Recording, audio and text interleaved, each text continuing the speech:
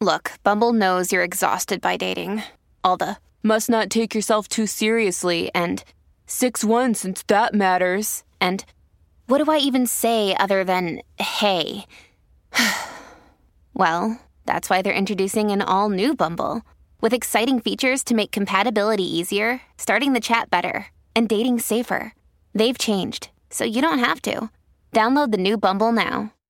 Hey, it's Ryan Reynolds, and I'm here with Keith, co-star of my upcoming film, If, only in theaters May 17th. Do you want to tell people the big news?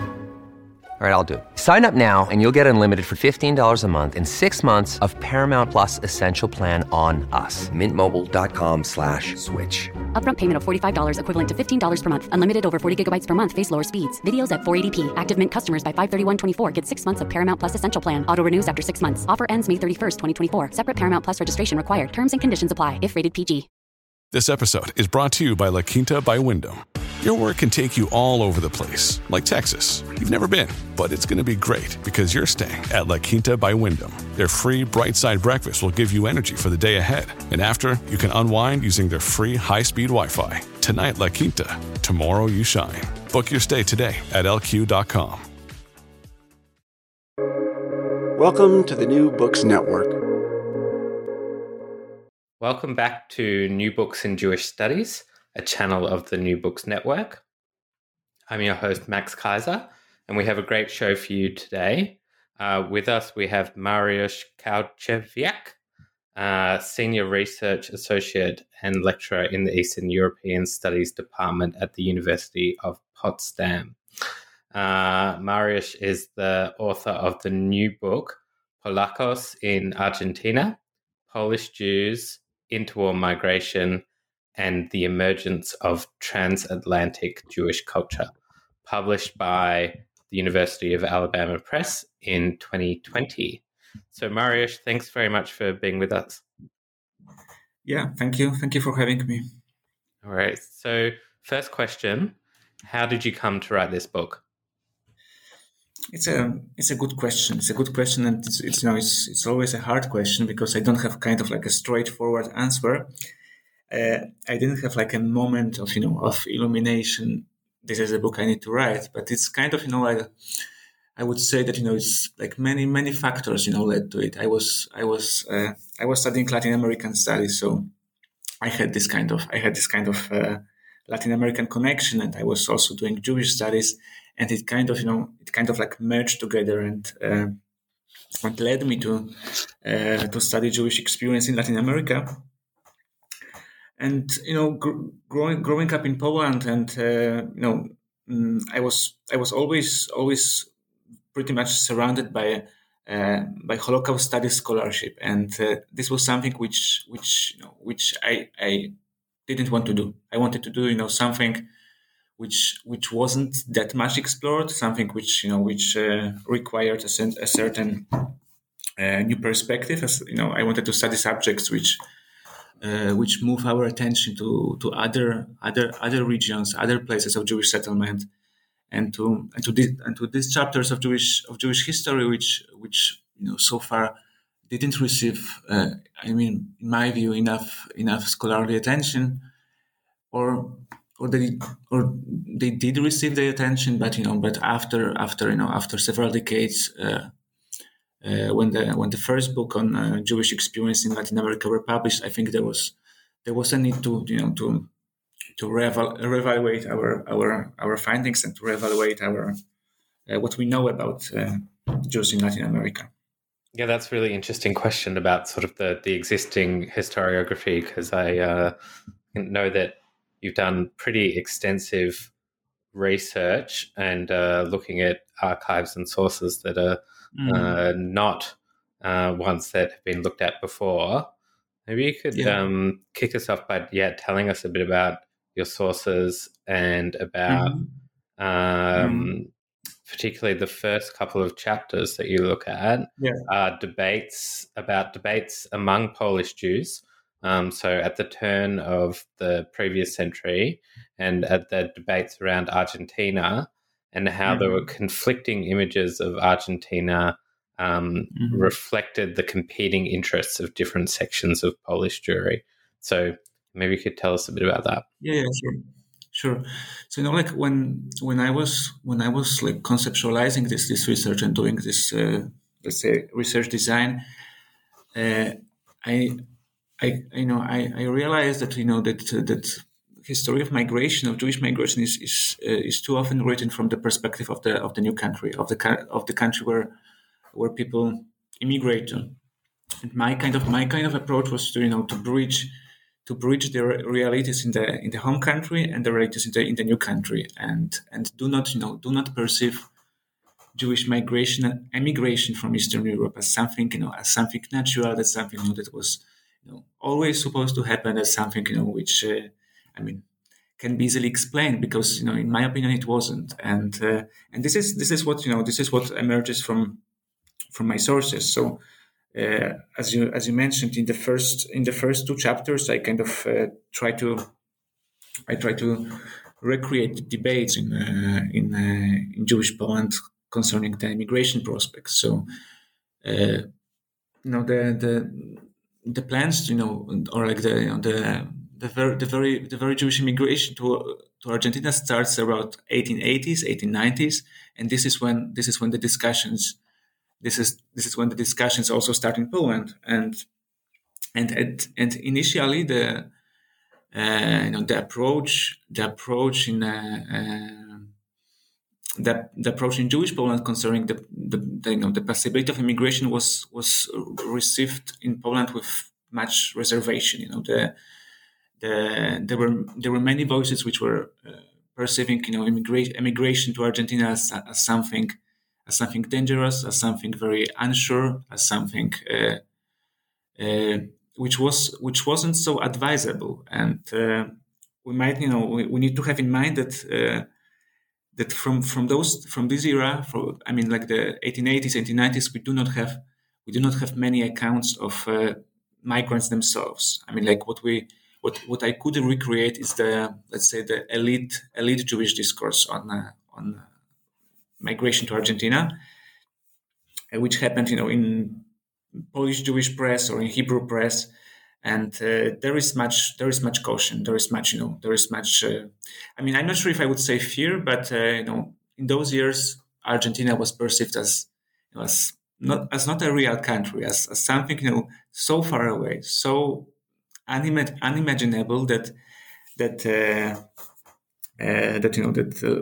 let's say leading Polish Jewish media outlets as Israelita or the Hebrew ones at Sfira, they were very much let's say against. But this changes. This changes as the migration progresses, right? So I would say that that just before the World War I, like the first decade of the 20th century, the migration already becomes normalized in Jewish Poland. Polish Jews and both the members of the elite and the regular folks, they just noticed people do immigrate to Argentina and establish their lives there, and in some cases some cases they are more successful, in some cases they are less successful. But I define it as a period of normalization of Jewish of Jewish Argentina in the Polish Jewish eyes. So I would say that this is the first kind of this kind of like first encounter with Argentina in Jewish Poland. I work a lot with the so-called what I call immigration guidebooks. These were booklets written written in Yiddish by diverse personalities. Some of them were in Argentina, some of them have never been there, but kind of like compiled a body of knowledge which was supposed to be useful for those who were considering emigration. One of these books was written by a man called Jan Kefiet-Wabnik, which was I think it appeared in several prints. I think it was printed 7 or 8 times, still before the World War I. And and also, I mean, also these guidebooks, they are ambivalent concerning Argentina. I mean, they do not present Argentina as a paradise. I mean, they kind of offer a perspective which is supposed to be informative for those who consider to immigrate, and do not paying. I mean, like, they are not using this pink glasses, or do not idealize Argentina, but kind of like they are relatively down to earth, bordering on this kind of like cautionary tone. I'm not sure if you want me now to speak about the 1920s and 1930s. This is like the focus, the time which I focus on. In those years, there are some changes to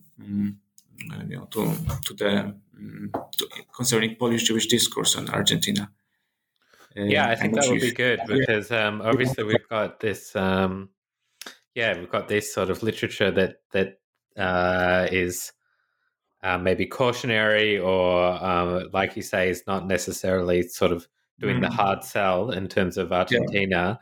But then the way that your book opens is with this story about a man called Lazaro Pinchuk, and basically the story is that he decides to immigrate to Argentina. He's a young man, decides to immigrate to Argentina all by himself in 1923. I guess the question is, why did he do this, and what was the attraction, and what was the image of Argentina that suddenly became very attractive for people around this time? My book focuses indeed on the 1920s and 1930s, which is the highest. I mean, this is the let's say the peak of the Polish Jewish immigration to Argentina, which when we have about 50-60% Jewish immigrants arriving from Poland specifically, not from other countries of the region, and 1920s. This is the time when also when the United States are reducing the immigration quotas, and mid 1920s. This is exactly the time when Argentina appears as a very desired destination. I mean, after US gets closes its gates basically 1923, 1924, Argentina is the first immigration destination for Eastern European Jews before Palestine, right?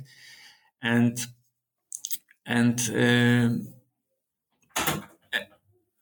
indeed, the story with Lazaro Pinchuk it's my kind of like my opening story, and I think it's his decision to immigrate is representative for a larger portion of Polish Jewish of Polish Jews, which were on the border of I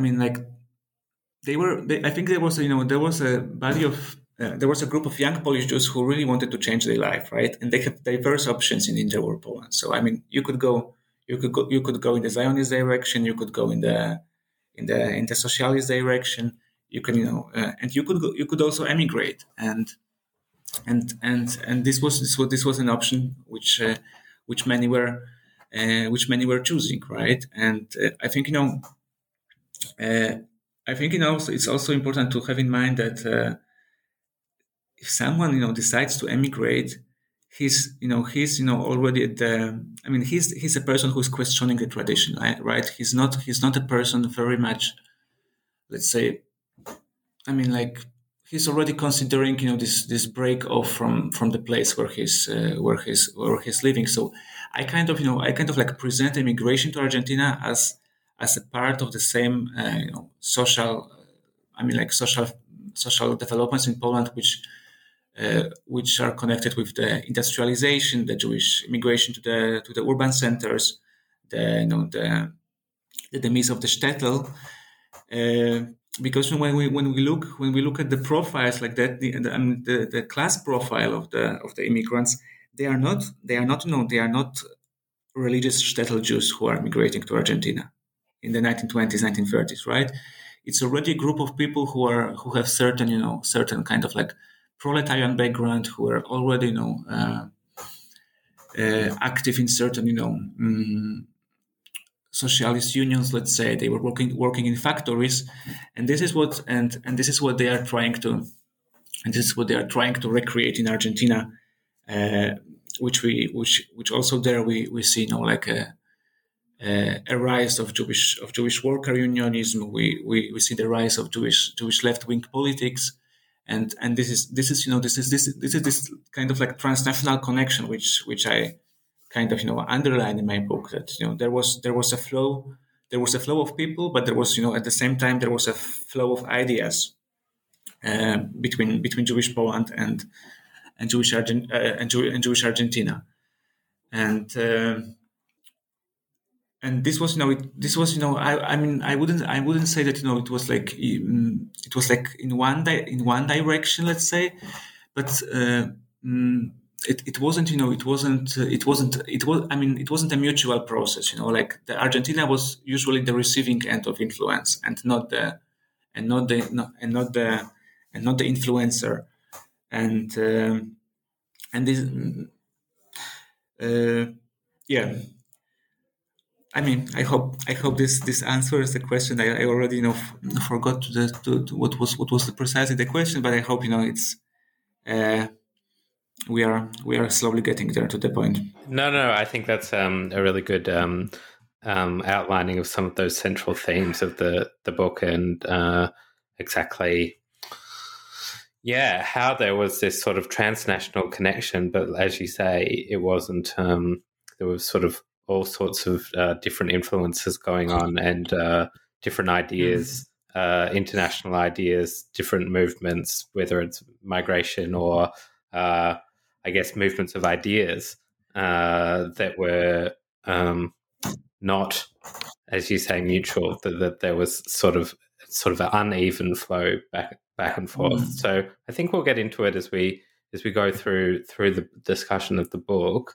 I want to move on to specifically your third chapter, and you look at in this chapter the exoticization of Argentina through an examination of travel writings. Maybe you could tell us a bit about that. Sure. In the beginning of the 20th century is a period when travel writing in general is booming, right? And especially in the context of migration, travelogues or travel narratives were something which was something very popular among Jewish reading public.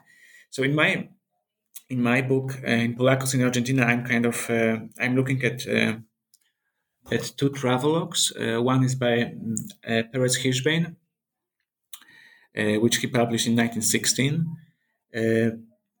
and the second one is by Hersch-David Nomberg from 1924. Importantly, they were published in a book form, but they were published earlier on. They were published in installments in Warsaw Yiddish Daily Der Moment, and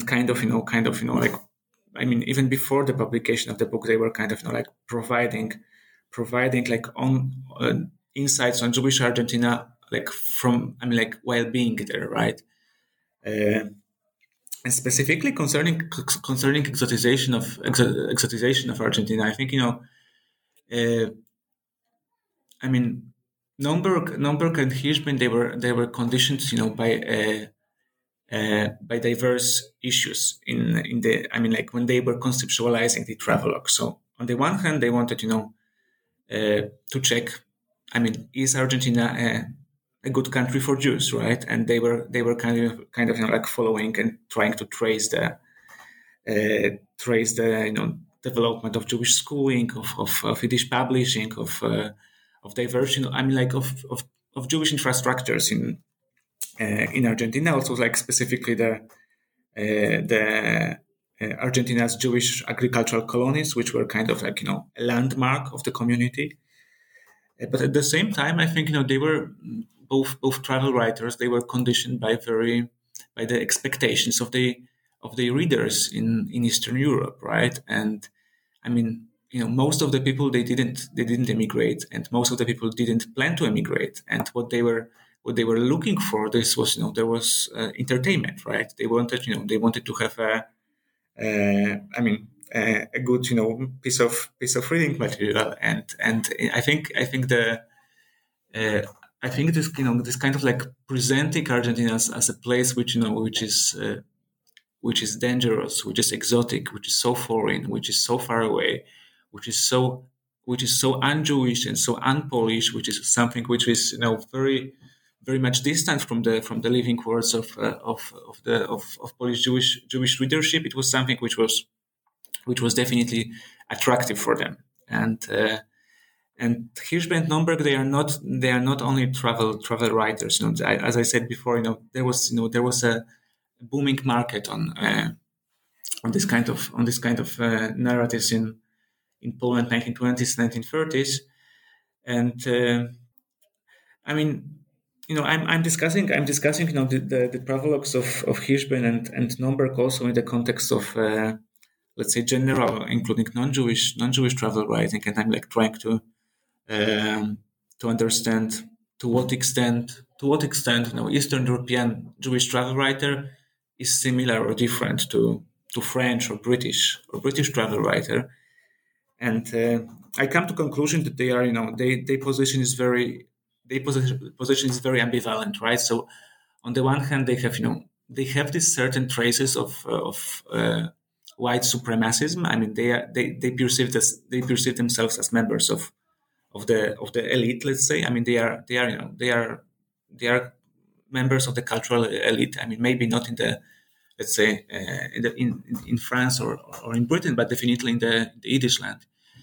And but on the other hand, they do not have this approach which links them with any empire, right? They do not have this approach of that they writing, the travel writing needs to kind of be linked with any imperial project because Jews weren't a colonial nation, and so I mean you find very exoticizing paragraphs about like red Indians and they being so hot-blooded and very or dangerous, or like being able to kill you for no reason. And the same happens with Argentine nature. The nature is pictured in both texts as something very perilous, as something very as something which the Jewish agricultural settlers they need to subdue, right? That's something which is like so powerful and so uncontrollable that it really requires a major effort on the side of the Jewish settlers. And I think this aspect of the narrative is to a certain extent similar to Zionist accounts of like conquering Palestine in the conquering Palestine in this kind of like terms of nature, right? Drying the wetlands and so on and so forth. So both Nomberg and Hirschberg kind of give an account of immense Jewish effort to establish the new lives as farmers in Argentina, and despite all obstacles and despite this unfriendly conditions which they face.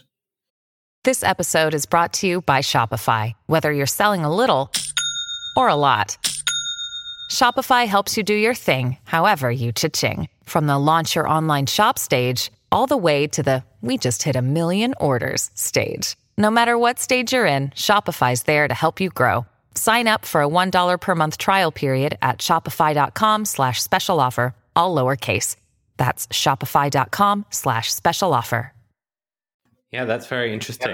And I guess it makes me think about also Jewish and Yiddish discourse in Australia as well, where you had that sort of, I guess, settler colonial discourse around exoticizing or treating Indigenous people as inferior, and also, exoticizing sort of nature, and that it was sort of an enemy to be conquered. And so there's some really interesting common themes there. So, we talked about sort of how these travel writers exoticized Argentina, and we sort of touched on it, but I'd like to go a bit more into it, is this idea of Yiddishland that you talk about. So maybe tell us a bit more about what you mean by Yiddishland, and tell us about how Argentina was a part of it. Yeah, thanks. Well, like one of the arguments which I kind of suggest in this book, that that the Jewish migration from Eastern Europe to Argentina extended what I call the Yiddishland, which is the let's say the cultural space of Eastern European Jewishness, where Yiddish is the language of education, of institutions, of theater, of other, of different social and cultural infrastructures. And I think, there are two aspects which I think I would like to mention today. So one of them is that that I suggest that that Yiddishism kind of Yiddishism understood as a movement, as a powerful language movement, and which sees Yiddish language as a major feature of Ashkenazi Eastern European Jewishness. That it also immigrated to Argentina, and it found a fruitful ground in Argentina, and kind of experienced a period of blooming, which wasn't exactly perceived as such everywhere. So for Argentine Yiddish activists, it was very, very important that their efforts, in literature, in theater, in education, Yiddish education, that they would be recognized in other measures, in major centers of the Yiddish land, meaning in Eastern Europe and in the United States, right? So from Eastern European perspective, all Yiddish things which happened in Argentina, they were peripheral and marginal. They weren't on the same level as what was going on in Poland, let's say in the 1920s, when this was the major center of Yiddish culture, right? So for Argentine activists, it was always very important, to present themselves, to cast themselves as a new branch of Yiddish land, as something which grew from scratch. That there was nothing, and now we managed to. We were successful in building all this Yiddish life, right? And they weren't exaggerating, let's say concerning Yiddish media, right? They were just to mention that the two main Yiddish daily newspapers, Die Presse and Die Yiddische Zeitung, they were highly influential on Jewish street in Argentina, and they were really read by most of Argentine Jews, and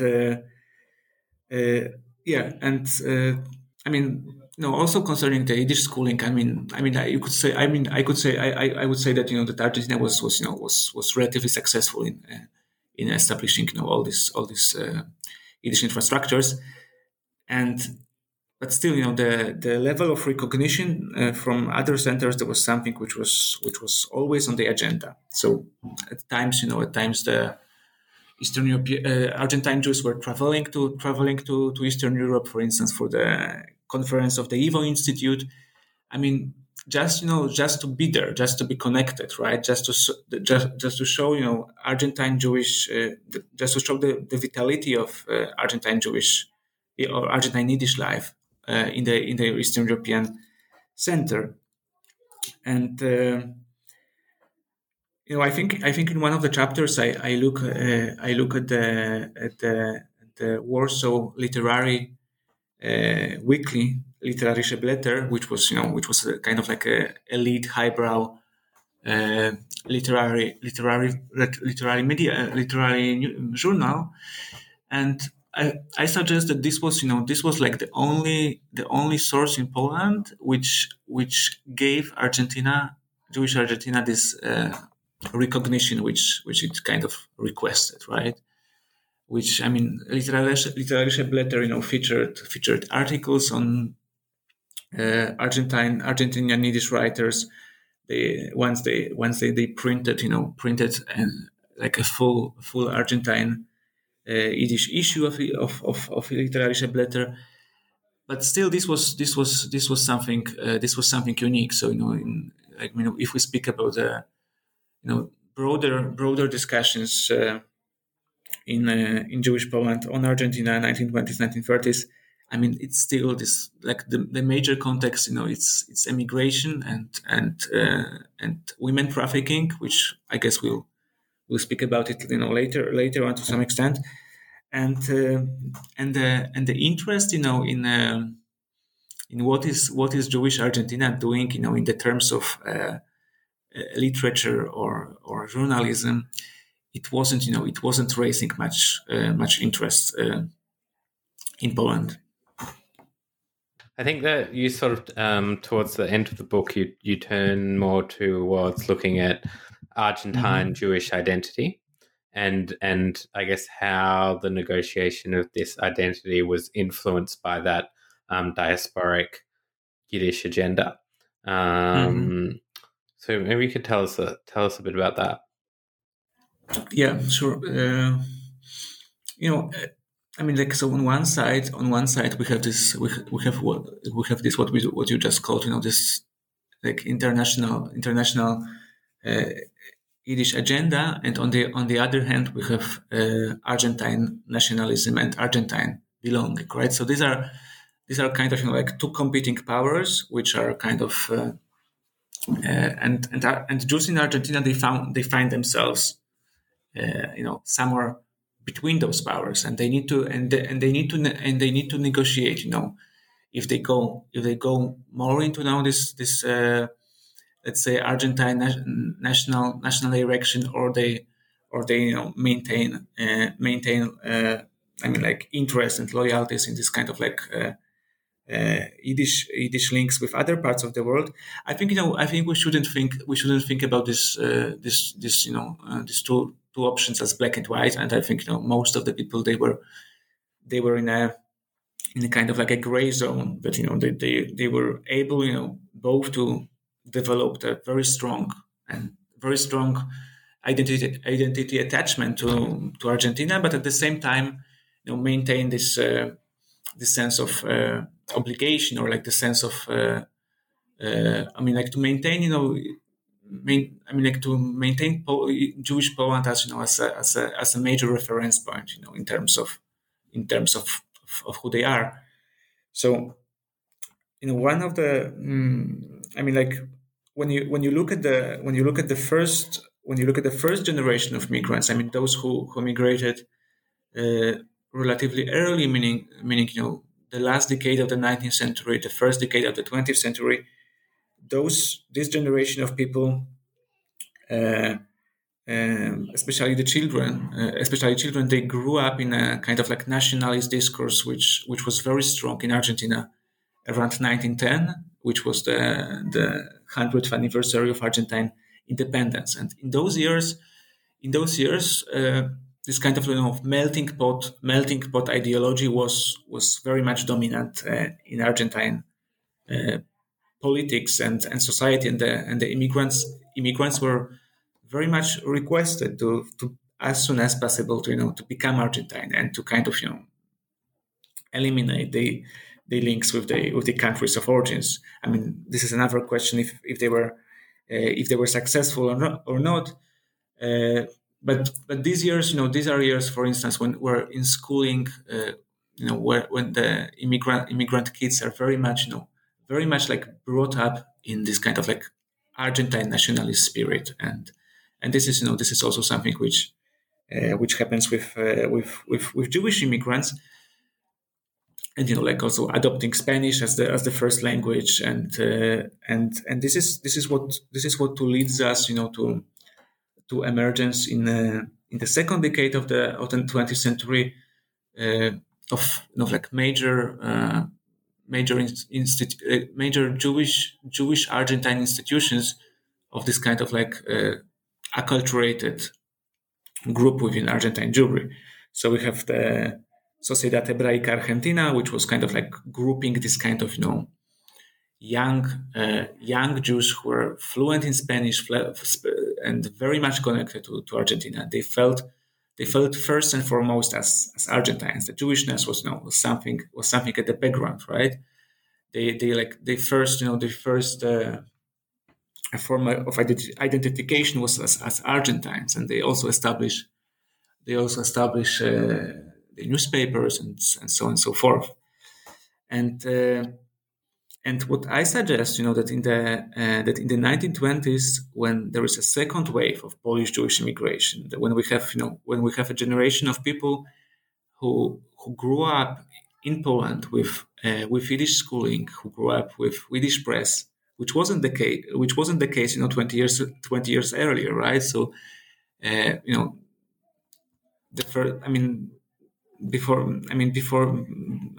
very beginning of the 20th century, there was still there was no free Jewish press in Russian Empire. So this happens only later, right? So those who immigrated in the 1920s, they kind of bring new ideas about Jewishness. They bring new concepts, both in politics and concerning the language policies, and this is what I call re-Yiddishization of Jewish Argentina. So we have this group of children of the first immigrants, the end of the 19th century, which I call Israelitas Argentinos, like Jewish Argentines, and we have the new group of immigrants, which kind of bring new ideas, and they are very much influential. They do not believe that Yiddish language is inferior to Spanish. They do not believe that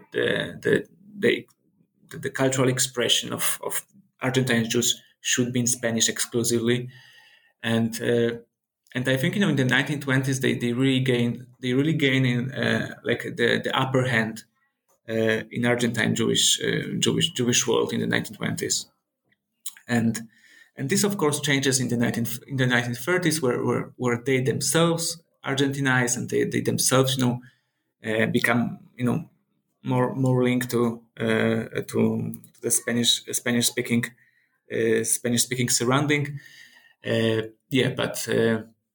But still, they maintain diverse forms of links with Jewish Poland, which is for instance fundraising for diverse causes in Poland, or organizing protests, kind of like organizing protests against anti-Semitism in Poland. Yeah, very interesting. So along that theme, part of what you look at in the last few chapters is Argentine landsman history. Mm-hmm. So tell us a bit about what that is, first of all. What is a landsman, and what was the role of landsman organizations in engendering ethnic identities in Argentina? Mm-hmm. Sure. Well, so Landsmannschaften, these are unions or societies grouping Jews coming from the same time, from the same town or from the same region, and they were established. They were established in most of countries of Jewish immigration, including United States, Argentina, South Africa, I'm sure Australia as well, Israel, and And usually Landsmannschaften are known to many people as kind of like producers of ethnic memory in the form of Jewish memorial books, the Iskor-Bücher, which were published after Holocaust, as a kind of like a mutual effort to commemorate the destroyed Jewish communities. And my approach was to look deeper in the Landsmann history, and kind of like focus on their activities before the Holocaust. To focus on the activities in the period of immigration. So, and of course, Landsmannschaften is not something the name is a Yiddish name, but this kind of like mutual support organization or societies. This was something common for any group of immigrants. So in Argentina, in those years, we have analogous organizations organized by Italians, by Spaniards, by Poles, etc., etc. So at the first period, just after the people immigrated, they got together kind of to create this networks of mutual support. So in those years, we do not have any kind of like pension plans. We do not have insurances. We do not have any like state organized support for people. So they were organizing, they were offering free loans for new immigrants to establish their businesses. They were offering assistance for people who were unemployed, and or like medical assistance, right? And this is the first period of Landsmann history, which is the second. Which in Argentine case, it's the second decade of the 20th century. And afterwards, when the migrants they are more and more successful in Argentina, when they are growing from peddlers into let's say middle-sized factory owners or workshop owners, or in some cases clerks. Then I suggest that the role of Landsmannschaften is changing, and it's transforming in very different direction. And in those years, I think Landsmannschaften, they are like a place of ethnic empowerment as Polish Jews, right? So I work with the biggest Landsmannschaft in Argentina, which was Polish Jüdischer Verein, Verband, and Polish Jewish Union in Argentina, and I look at the newspapers. They were producing their own journals. I look at the protocols of the meetings. I look at the events they organized. So if you look, for instance, at the let's say the cultural aspects. So the picnics which they organized. Those meetings were they were organized. They were kind of like projecting the middle class aspirations, because like picnics. It was with orchestra and music, etc. Like leisure activities. This was something which Argentine middle class was performing in the 1920s, 1930s, in order to kind of like voice the belonging to the middle class. But at the same time, the meetings were they were organized in an exclusively Polish Jewish setting, right? Only Polish Jews and their wives and their children, they were there. And this was kind of like a space for like fostering the sense of community and also kind of underlining the achievement in Argentina as Polish Jews, right? So